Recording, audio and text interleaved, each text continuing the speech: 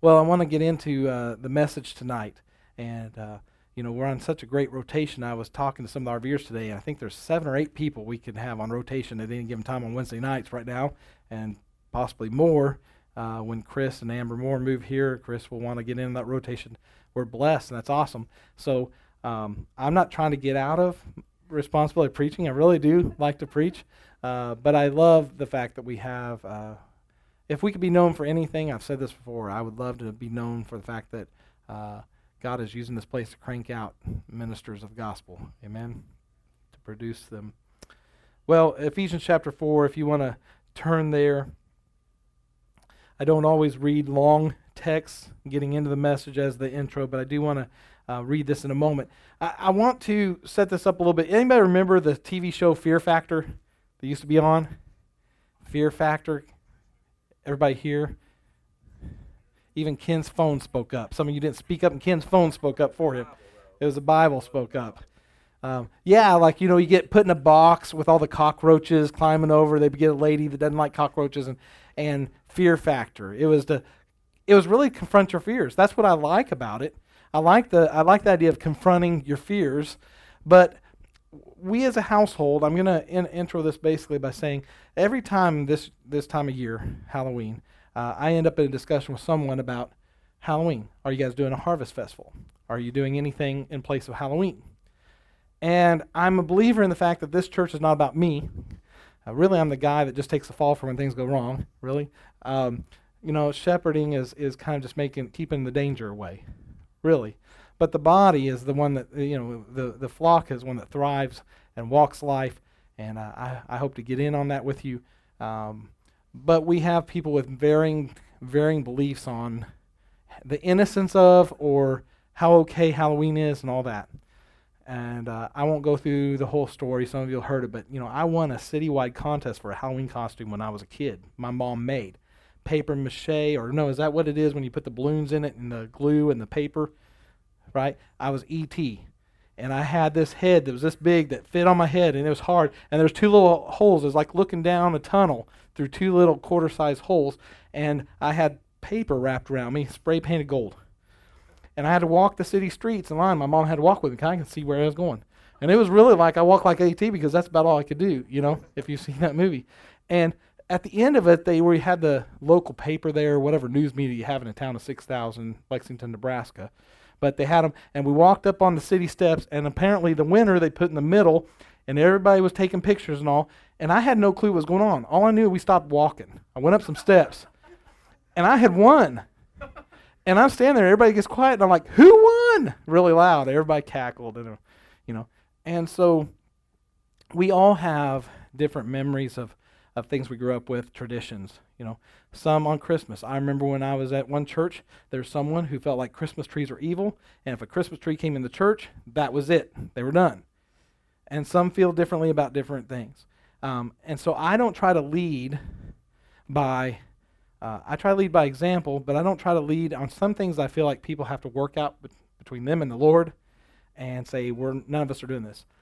But I don't plan harvest festivals, and here's why.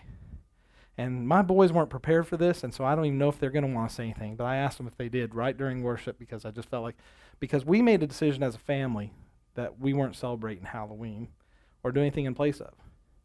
We decided we don't want a cake from somebody with pumpkins on it. We don't want a scarecrow on our porch. We don't want any of that. And here's why. When my boys were barely old enough to talk, we were at Walmart in Jane, Missouri. And we were walking shopping. I'm sure Jen will know exactly what I'm talking about because this is really the pivotal moment for us because I grew up where Halloween was just kind of fun and you dress up as Bible characters, you have Harvest Festival, that.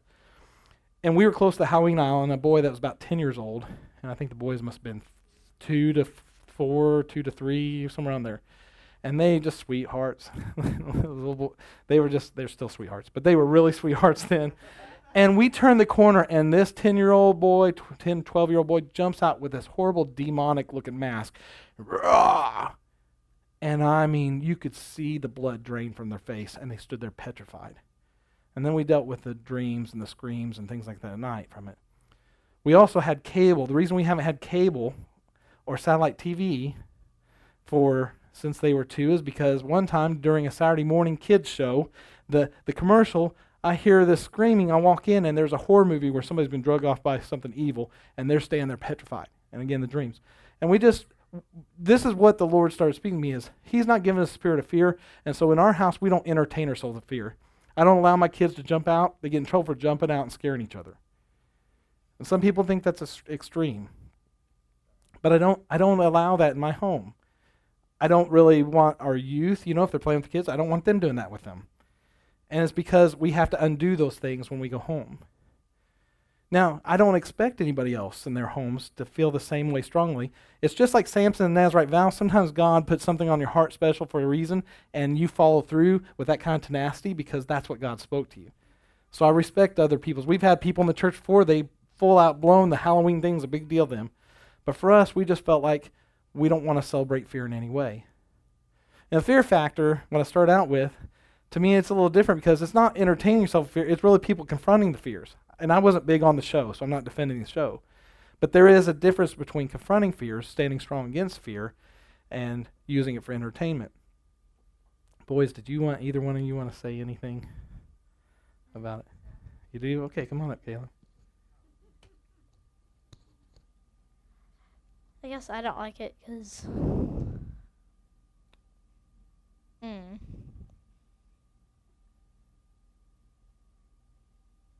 guess it's just kind of creepy. Anyway.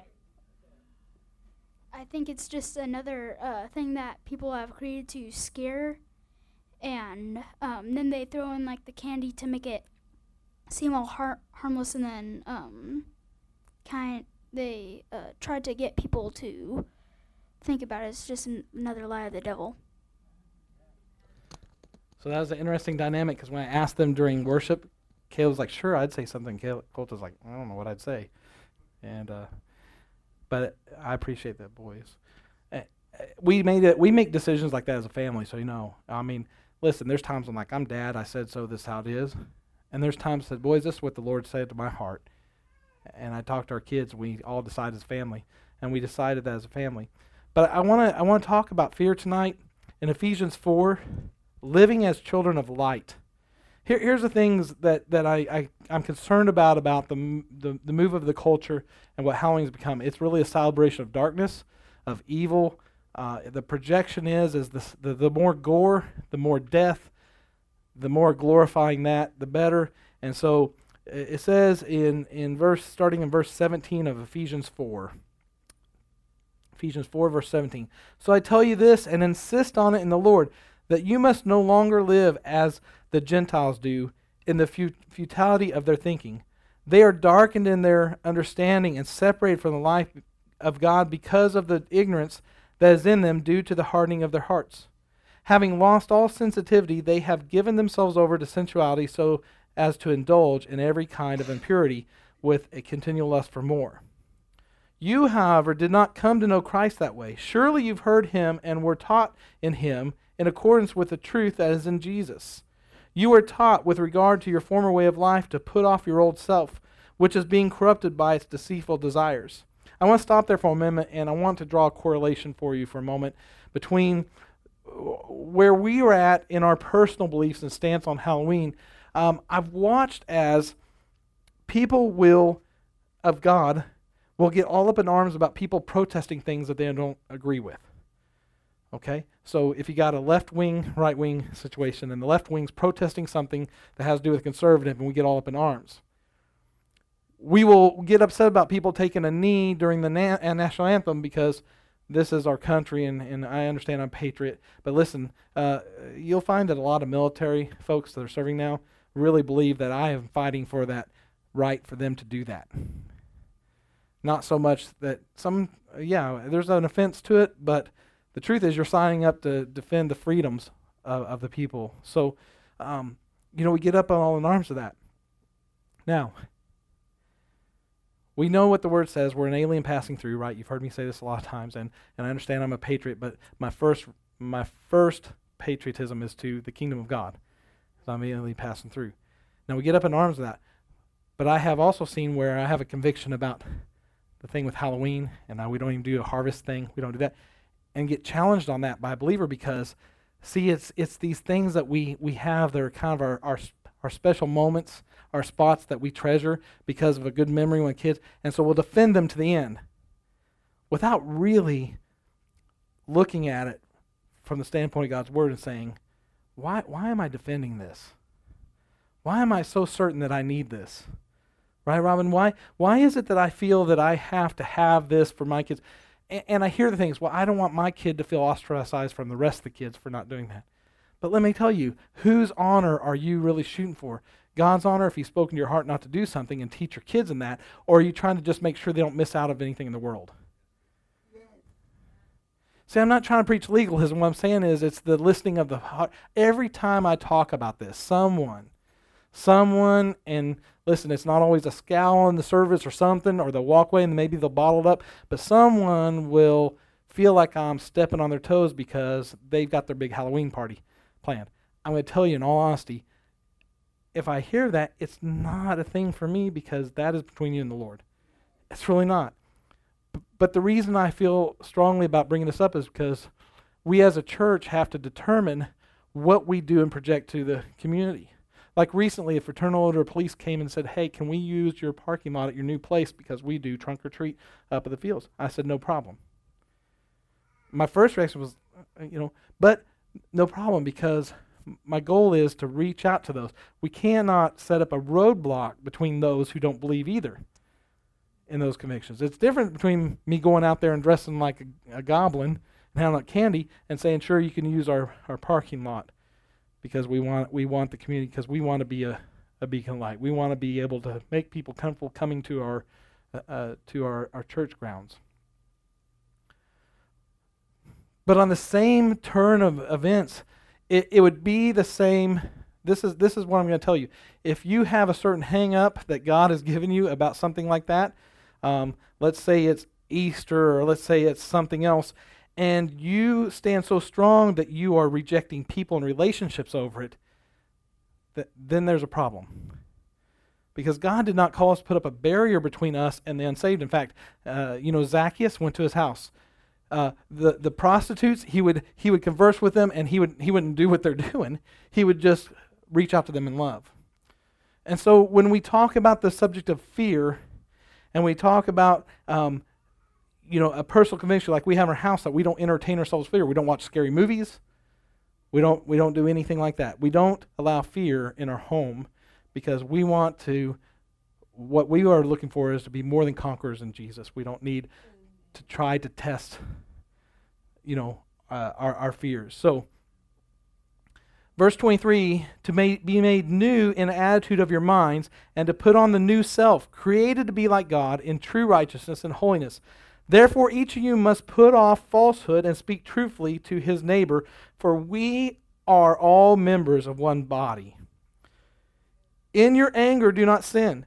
Do not let the sun go down while you're still hungry, and do not give the devil a foothold. Do not give the devil a foothold. What's an example of that? Someone. What's an example of giving the devil a foothold? Keep in mind the context. We're telling you, don't let the sun go down on your anger. Do not express your anger out to your brothers and sisters. Where's a foothold the devil can get? You have to be loud, Pam. Clear back there. Oh, holding a grudge. Holding a grudge. And Christians, we can be, brothers and sisters, we can be as bad as anyone at that because we are in the spot where our vulnerability is how we are changed. How we accept the gospel is by becoming vulnerable. When we are vulnerable in an environment like this and we're letting everybody see our vulnerable places, it's really hard to not get hurt. Did I say that right? It's really easy to get hurt. It's really easy to get hurt when you are in a spot. As a minister of the gospel, as a shepherd, I've said this before. It is a whole different ballgame than your workplace when we come together as a body. And you're like, yeah, I know that because the people I work with, I tell you, it's not like church. No, I'm telling you that relationships are exponentially harder in the body of Christ than they are out in the world. Why? Because of the standards Christ has set for us to live out together. those standards are all over the place in your workplace because you're working with unbelievers and others. But we come together and we put ourselves in a vulnerable spot, and then we have to reflect ourselves against how Christ set the example.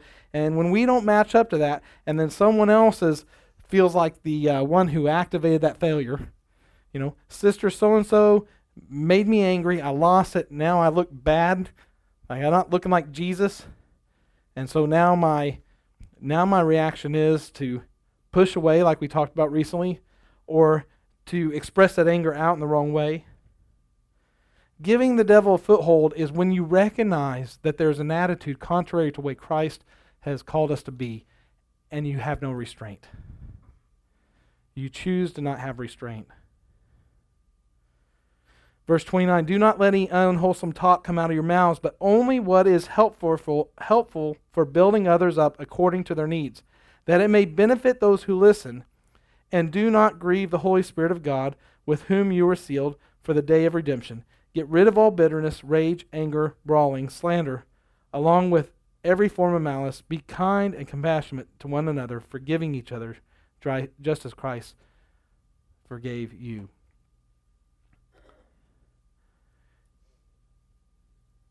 Here's the second. So we talked about fear. I want to move to a second topic, and that is painting over old paint. Has anybody ever tried to paint over old paint without scraping off the old? And what do you get? You can still see what was there before, can't you? It may be shinier, right? I've watched as Robin's posted her pictures of refinishing some furniture, and you've got to sometimes get the old off so the new can really look new, right? I mean, I like to see a new coat of paint on something. We bought these warehouse racks so we have stuff to put in our storage at the new church, and so we're out there, and they don't have to look pretty. I told the RVers we just put the paint on, but the temperature outside, the stuff we're using is starting to goop, and we're like, well, okay, so maybe it's not working so good, to put it over the old paint. But sometimes we get in a hurry. We just want to try to cover up what was there, right? The problem is, in order to have a nice coat of paint, you have to strip off the old. The temptation is to be lazy and just paint over the old without stripping off or sanding it off. And when you paint the new coat on without taking off any of the old paint underneath will begin to chip and peel and push the new paint off. And just like in our spiritual walk, sometimes we try to just cover over the problems with a little bit of Jesus talk.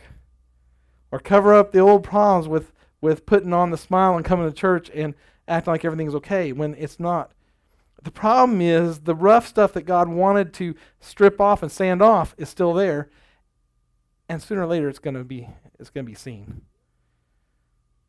In fact, it tends to push off whatever you try to put on to look like Christ. It tends to push it off, and people start to see the real problem at hand. We can come to Christ. Sometimes we just paint a fresh coat over our old selves and call it good. We go to church, sing songs, say God bless you. We think we're righteous, but when someone rubs us the wrong way or says something we don't like, suddenly that new coat of paint comes chipping off. And here's the reality of it. You don't have to do it that way. Sometimes we keep doing the same things over and over thinking that's just how to deal with things because we never tried to totally let God take it. And relationships are difficult for us because we keep trying to just brush over the problem. I've learned in my own life to sometimes stop and say, look, if I've had the same problem in my relationships no matter what job I had or what church I'm at or wherever I go, this stuff keeps surfacing, maybe I need to look at what I'm covering over. Maybe I need to look at what the real problem is. I've mentioned several times when I left Bible college and some bad stuff had happened, I realized then that I used to always hide what was really going on inside, make everybody think things were fine when they weren't. And that's exactly what opens the door to the double life. I'm looking like the believer when I need it, and I'm acting like the devil when I don't have anybody looking, I think. Paul tells us in the second half of chapter 4 that we need to let Christ sand us way down to bare wood in order to cover us with his way of thinking and acting. I want to break this up into three sections. why the way of the world doesn't work, what happens to those who think like the world, and why coming to Christ makes us new through and through. Now, why did I start with fear, and why am I jumping here is because many times, just like this month is a celebration of fear, many times it's our fear of change. It's our fear, it's our fear of confronting that fear of change that keeps us doing the same things we've always done. Number one, why the way of the world doesn't work. Verse 17a, so I tell you this and insist on it in the Lord. The Greek word rendered insist means called as a witness. So Paul might be saying, I want to go on record as representative of the Lord. This isn't just idle suggestion or an optional route. Many people think that once they become Christians, then pretty much anything goes. There's a big movement of, hyper grace where anything goes because God can't be taken from his hand, and they take that and they go too far. We got fire insurance. I mean, we're not going to hell, so, pretty much grace covers everything. And then we feel like we got a free ticket to just keep behaving however the enemy may prompt us to behave. Someone who knows Jesus will wants us to become like him. Paul shows us how worldly thinking affects us. 17b, that you must no longer live as the Gentiles do in the futility of their thinking. They are darkened in their understanding and separated from the life of God because of the ignorance that is in them due to the hardening of their hearts. Many Christians are indistinguishable from those in the world around them. I remember when I was in Bible college, there was kind of this movement of guys that were popular, that were probably up-and-comers. They could preach good already. They already kind of had the connections. They came from a bigger church. And, the rules were you didn't go to movie theaters. And so they'd joke about the fact as soon as they were out, that's back then. You couldn't wear shorts on campus. You couldn't go to movie theaters. It was old school at our Bible college then. But they would go out of town. They'd joke about that. There were some guys that would joke that it was known they went out and smoked cigars, which would be a big no-no. No tobacco use. You sign. The problem I saw with that is the fact that it's an integrity issue. You signed when you went there saying you wouldn't do these things. And it was almost like the cool thing because we've really progressed to where since we have grace and we have Jesus and we're already ministers, then this old school way of thinking doesn't really apply to us. But see, it's a matter of the heart. What would someone who didn't know you but watched your life and listened to you speak say about you? That's the litmus test. If there's someone in your life who doesn't know Christ and they're watching your life, listening to your speech, watching what you do with your time, watching what you do with your resources, watching everything about you, what would they think of you? Would it point them to Jesus? Now listen, this isn't to be condemnation. I'm just saying, listen, if you are too afraid to ask yourself that question, you've got to confront your fear of that now. Because that's what the Holy Spirit uses to drive us to do the right thing, is say, look, people are watching you. You are to be a light in the darkness, as the Scripture says. Would they suspect that you're a Christian? I remember in junior high, before I was filled with the Holy Spirit, I remember people being shocked that I was even a Christian, let alone a pastor's son. I went to school, with some of them from grade school. Had no clue. Had no clue about my relationship with God. Paul says to give up the frugality of their thinking. It really means that frugality of their thinking means empty-headed.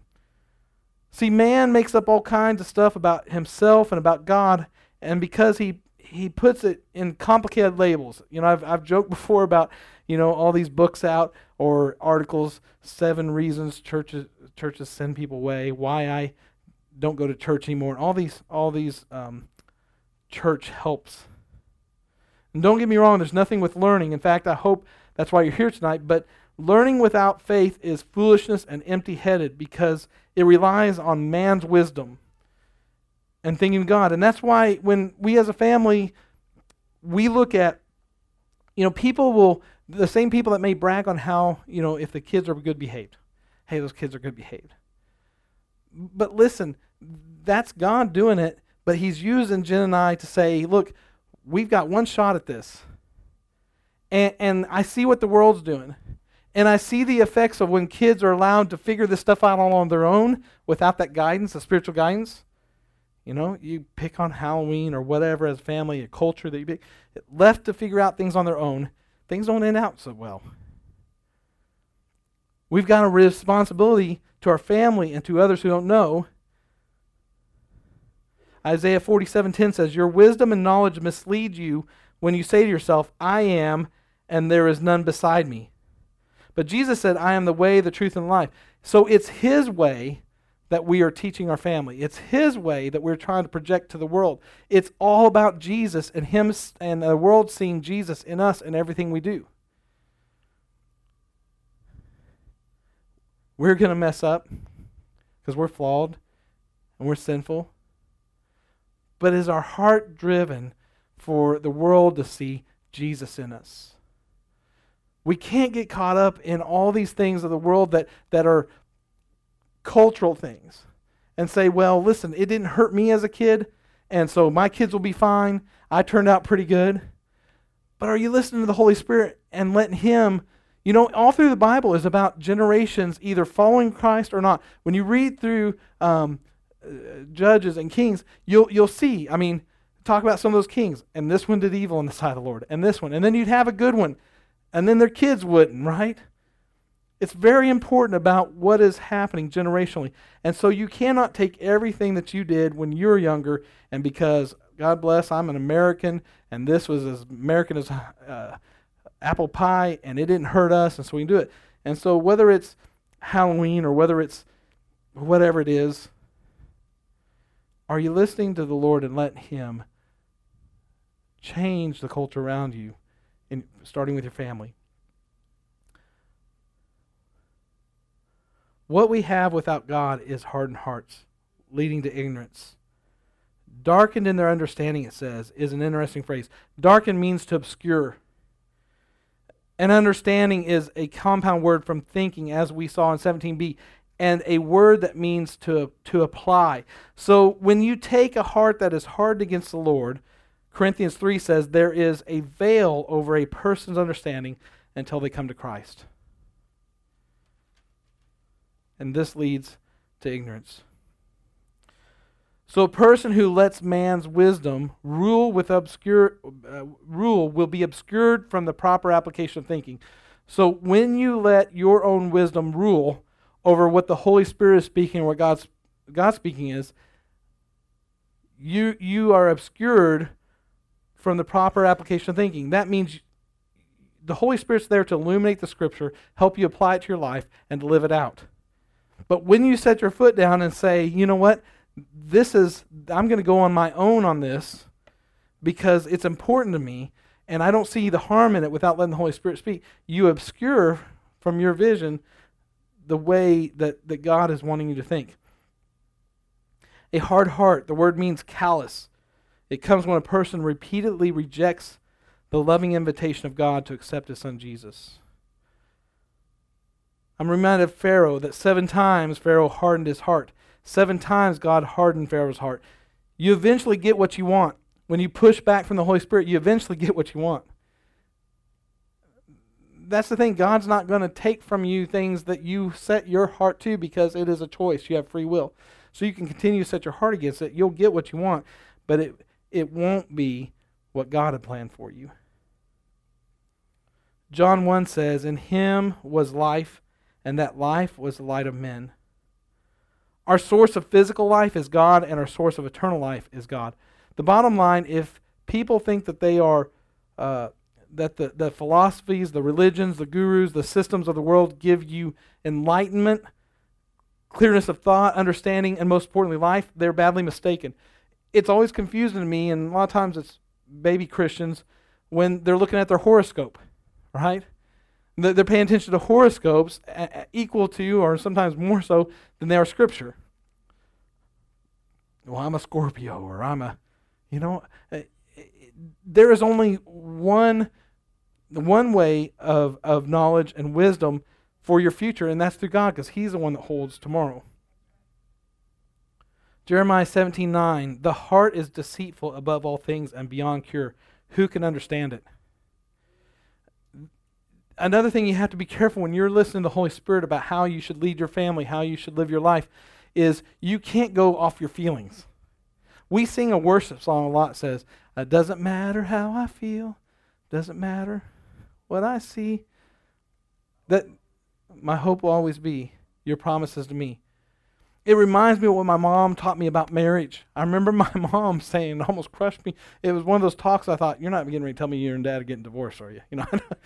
But she said, son, marriage is not about falling in love or falling out of love.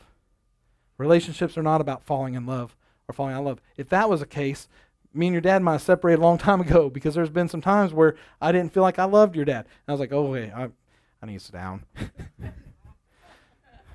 It wasn't that talk.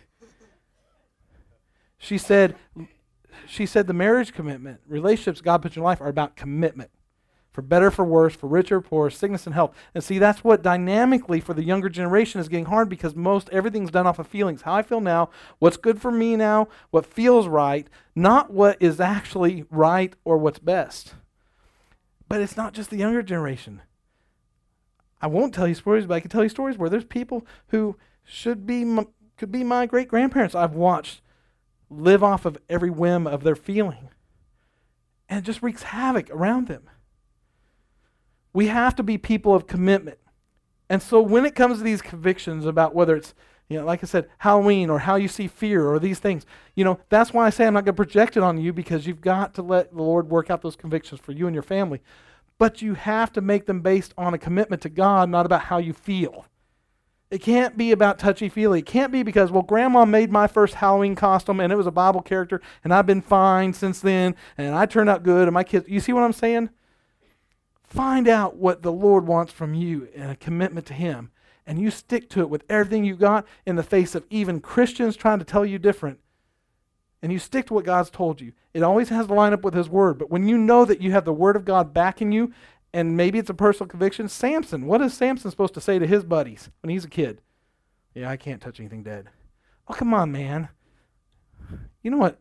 My boys, we have to fight from them wanting to touch dead stuff. We had to teach them. I mean, like, oh, look at this squirrel. Its head's about to come off. Don't touch that. It's got disease. Look at these bloody feathers found in the yard. When do I eat that? Oh, come on. Go wash your hands. The commitment that Samson had, that God he had the Nazirite vow. You try to explain that to your buddies that don't have that, right? That's in small part how we feel like about Halloween. We feel like we got to explain ourselves, and we got to be careful that we don't hurt somebody else's feelings because they got this big thing planned and they're kids, and they feel like I'm making them feel like less of a Christian. But listen, it's not about how we feel, because I love the candy. I don't like the popcorn balls. I don't understand what that's about. Or those wax lips. The wax lips? That's not even candy. That's almost like torture. You chew them and chew them and chew them. They never go away, right? But I like what Colton said, because that was totally uncued. He sat and thought about it. He's like, I think the candy is just to soften the fact that it's not good for you, but that's to make you feel like it is. Yeah, anything can get me some candy. Right? Someone talked about recently that the church they'd gone to, it really bothered them because there's this huge Easter bunny up on the platform. This huge Easter bunny. And should be a huge Jesus up there. I'm like, okay, well, as soon as you can tell me exactly what he looks like. And I'm talking about Charlton Heston. No, that he was Moses. Passion of Christ. No, it's not John Caviezel, whatever. So you can't go by just your feelings. Verse 19, having lost all sensitivity, they've given themselves over to sensuality so as to indulge in every kind of impurity with continual lust for more. If you go by your feelings, your heart's going to lead you astray. You can't trust your heart. You can't trust your feelings. You can trust the Word of God, and you can trust the covenant He's made to you and that you've made to Him, and the commitments, and hold to those and say, as for me and my house, this is what we do. And sometimes you have to let it lie where it lies, right or wrong. This is where we stand.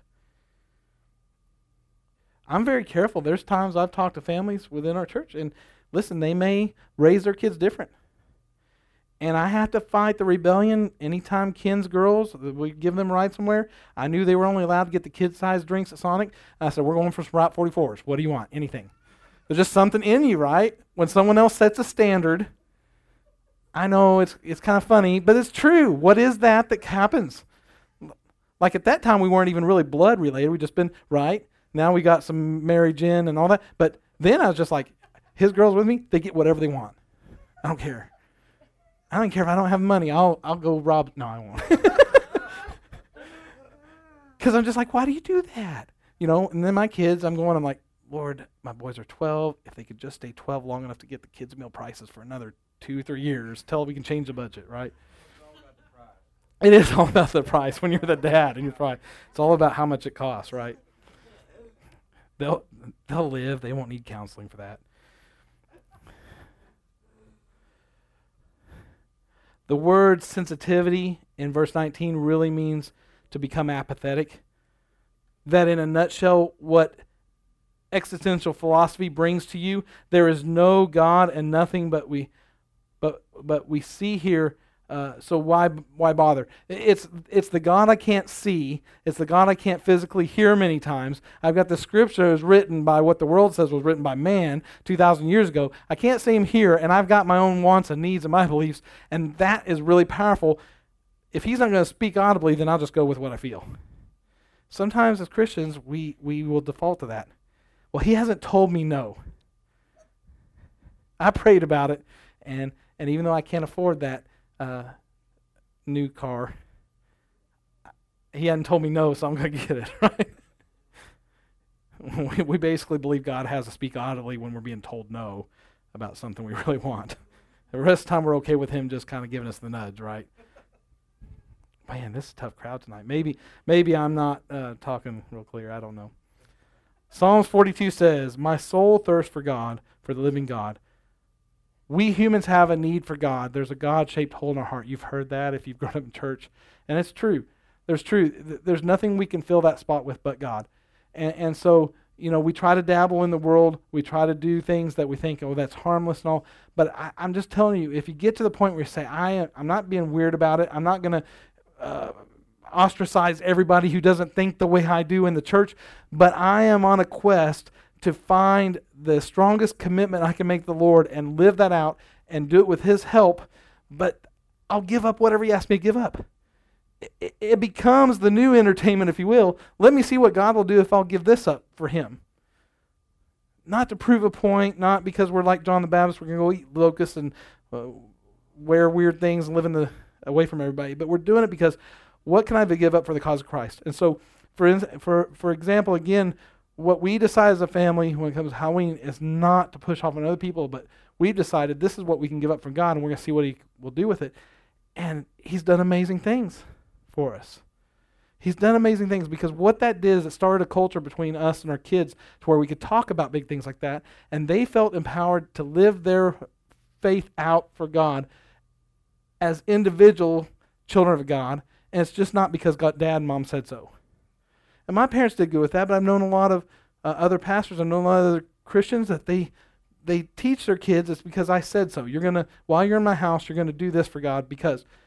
And we decided, look, God's given them a heart, a spirit. They don't get the junior Holy Spirit.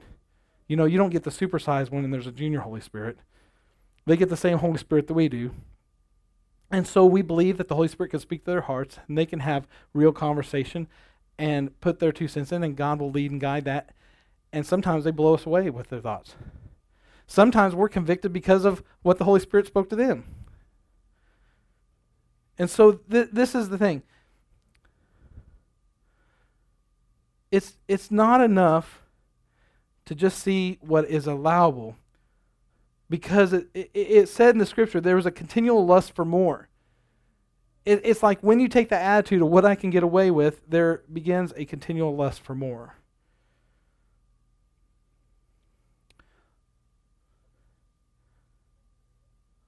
Why coming to Christ makes us new through and through. Verse 20, you, however, did not come to know Christ that way.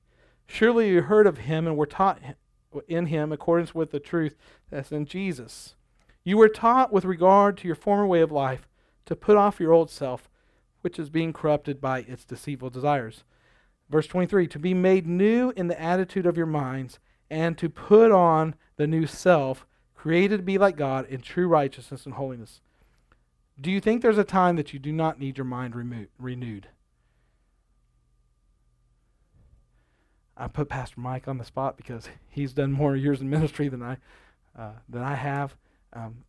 40, 30, well, I know 35 at one point, but what is it, 35, 40 or more years of ministry.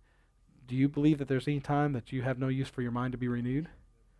Never. The Word of God teaches us. The problem is sometimes we get in this environment where we are vulnerable and we're challenged to change, and God is putting other people in our lives who maybe have a different conviction than us, and we aren't ready for our life to be changed that way, and so we push back and say, well, that's good for them, not for me. But God's put us together. Why? So that we can be challenged by each other, be admonished, be built up, to be encouraged. And so I should be seeing things in Sabe or in Devin or in Ray and Angie. I should be seeing things that say, hey, you know what? Our family could learn from what they're doing with the Lord. You know, we thought we had it all together, but, you know, there's things that we may need to do differently. We look at that all the time. It's in the same breath that we talk about the fact that, hey, we don't have it all together, and when we get frustrated about maybe the way some other child is compared to ours, we're like, look, our kids do things too that other people see we don't, and we're not perfect. But at the same time, we should always be looking, is there a way God can change us? We don't come to Christ through intellect or man's thinking.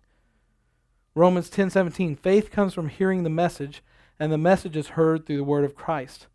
It's God's word that changes.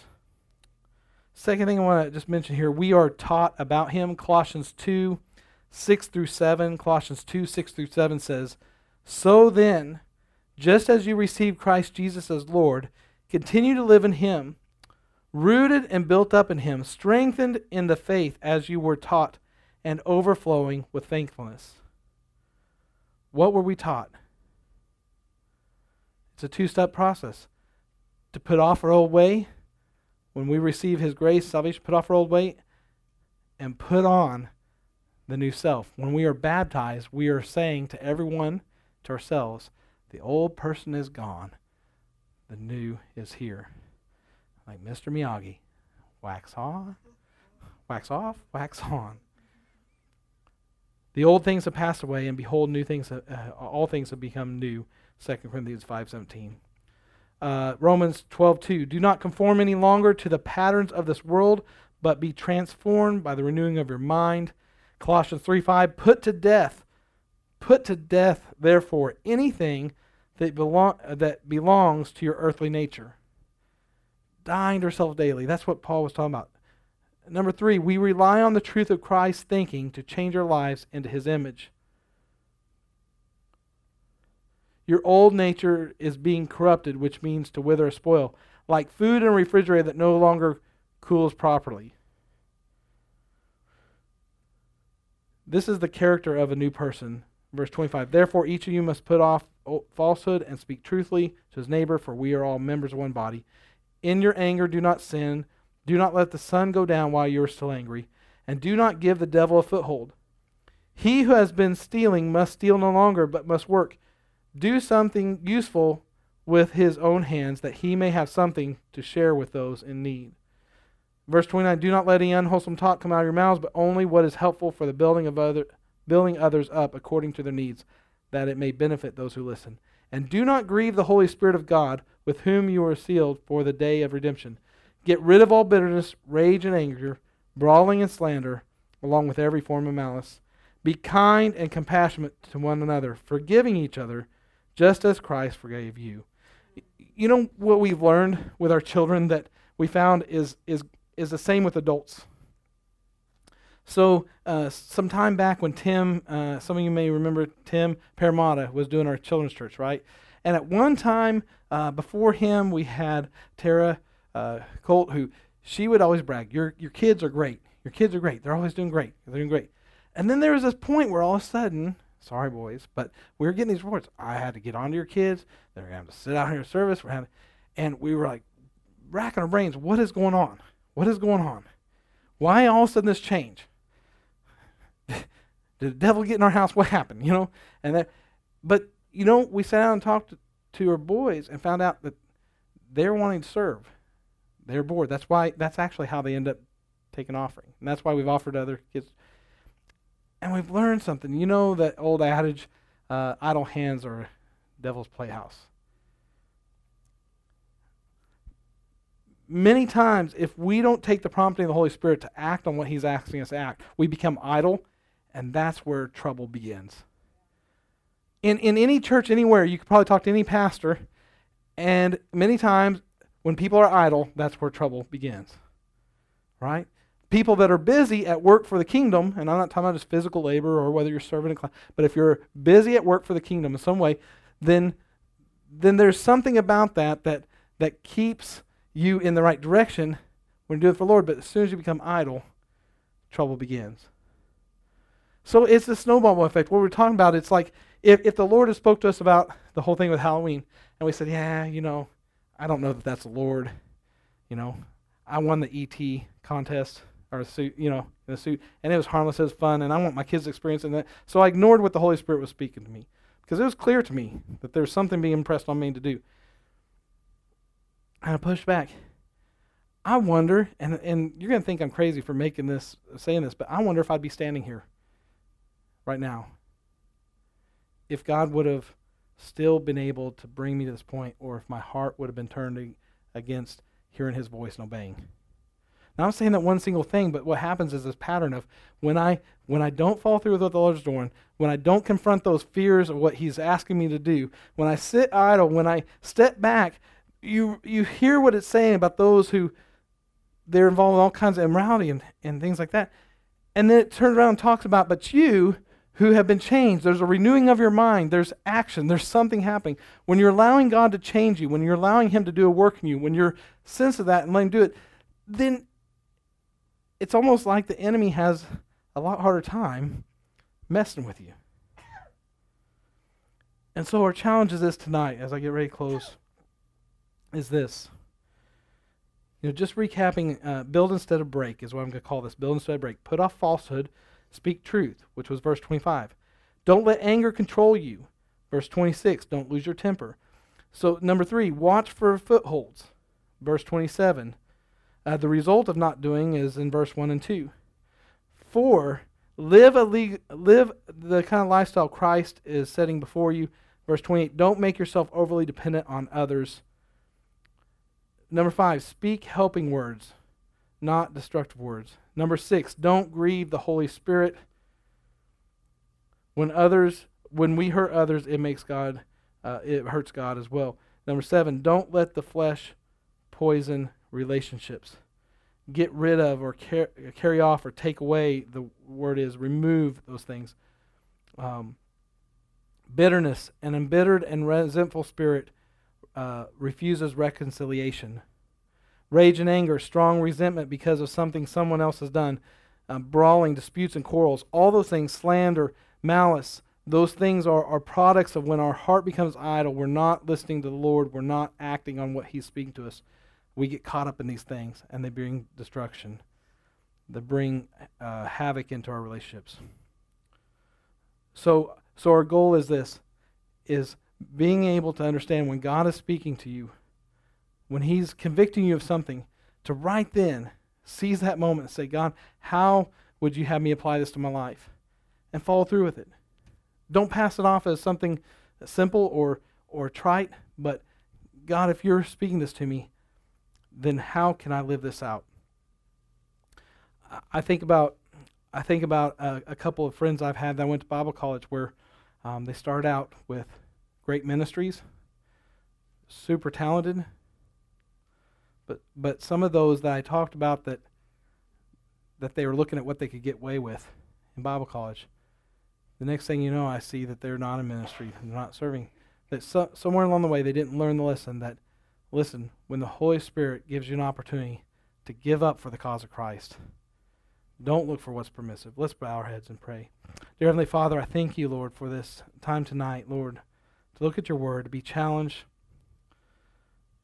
And Lord, tonight shared a lot of our personal convictions about some things, but God, my hope is tonight through your word that, Lord, we're sensitive to the fact that you are trying to speak to us all the time about how to separate ourselves from the things that entangle us in this world, that keep us from being seen as someone who is living our life separate, who is living according to your word, whose example, Lord, what other people see in us, would they point to us and say, that is someone who is living out the gospel of Jesus Christ?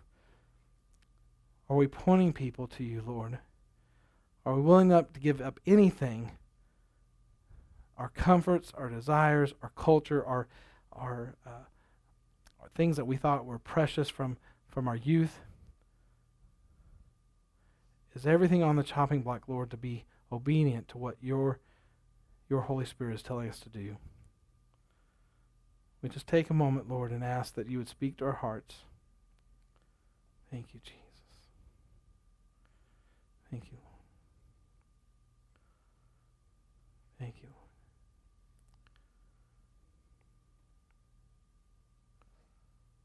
Thank you, Jesus.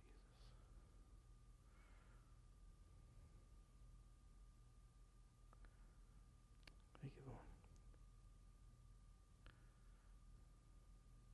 Now, Lord, I ask that you give us the courage to be daring enough, Lord, to face our fears, to fly in the face of what even sometimes Christian culture may be pushing us towards, Lord, and say that as for me and my house, this is how we serve the Lord. This is what the conviction of the Holy Spirit has spoken to us. And let's live by our conviction, by our commitments to the Lord, not by our feelings. We just thank you for it and praise you for it. In Jesus' name, amen. Amen. Love you guys, and keep in mind Saturday, women's brunch at 10 a.m. And if you have boxes or can get a hold of any to drop off here or future campus, just get a hold of me. We love you. We'll be packing up soon. If you want to jump in on that, I think the ladies could use your help. So have a good night.